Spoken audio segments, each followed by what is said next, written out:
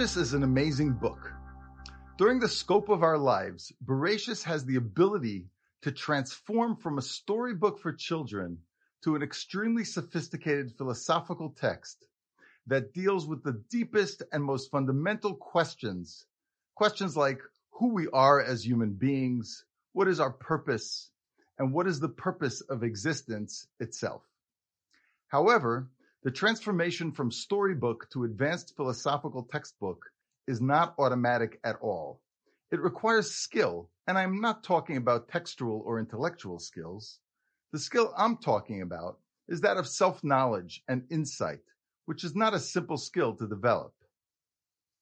But without a deep knowledge of who we are and what is really going on inside our minds, how can we know when our understanding of the issues in Bereishis is coming from a place of maturity or from a more childish and undeveloped mindset?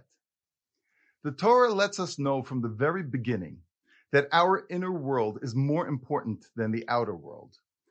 After eating from the Eitz Ladas Tov V'Ra, Hashem asks Adam Harishon, Ayeka, where are you? And that is obviously not a question about where Adam is geographically. It is a question about where he is psychologically, emotionally. It is a question about his inner world.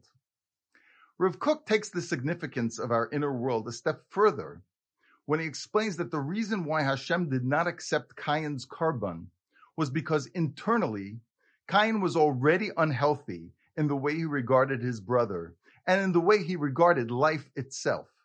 His capacity for rage, for jealousy, for murder was already there. It was not caused by Hashem's rejection of his korban. On the contrary, his korban was rejected because of his dark inner world. I would add that Cain murdering Hevel may indicate that Cain was not in touch with his dark inner world. He was not working to understand himself, his feelings, his drives, his feelings of inferiority. If he had been, Hashem would have accepted his korban, and even if he hadn't, Cain would have understood the rejection as a message that he needed to go deeper.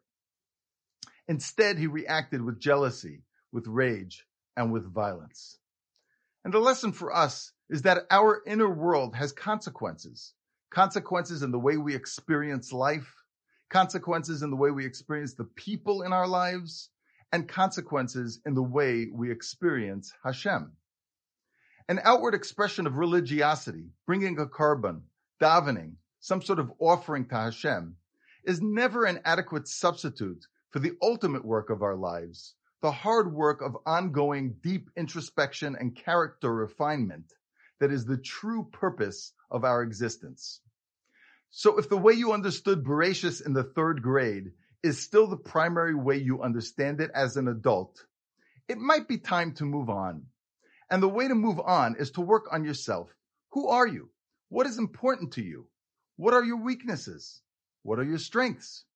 What are your values? Could it be that our lack of clarity about questions like these is holding us back?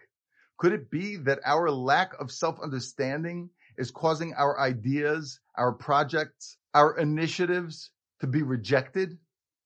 Let's take a lesson from Bereishis, and this year work hard on self-development. And with Hashem's help, our actions in the world will be more in alignment with the landscape of our inner world, which will in turn lead to acceptance. Acceptance of others, acceptance by others, acceptance by Hashem, and perhaps the ultimate acceptance, the acceptance that gives vitality and truth to all other acceptances, acceptance of ourselves. Have a great Shabbos.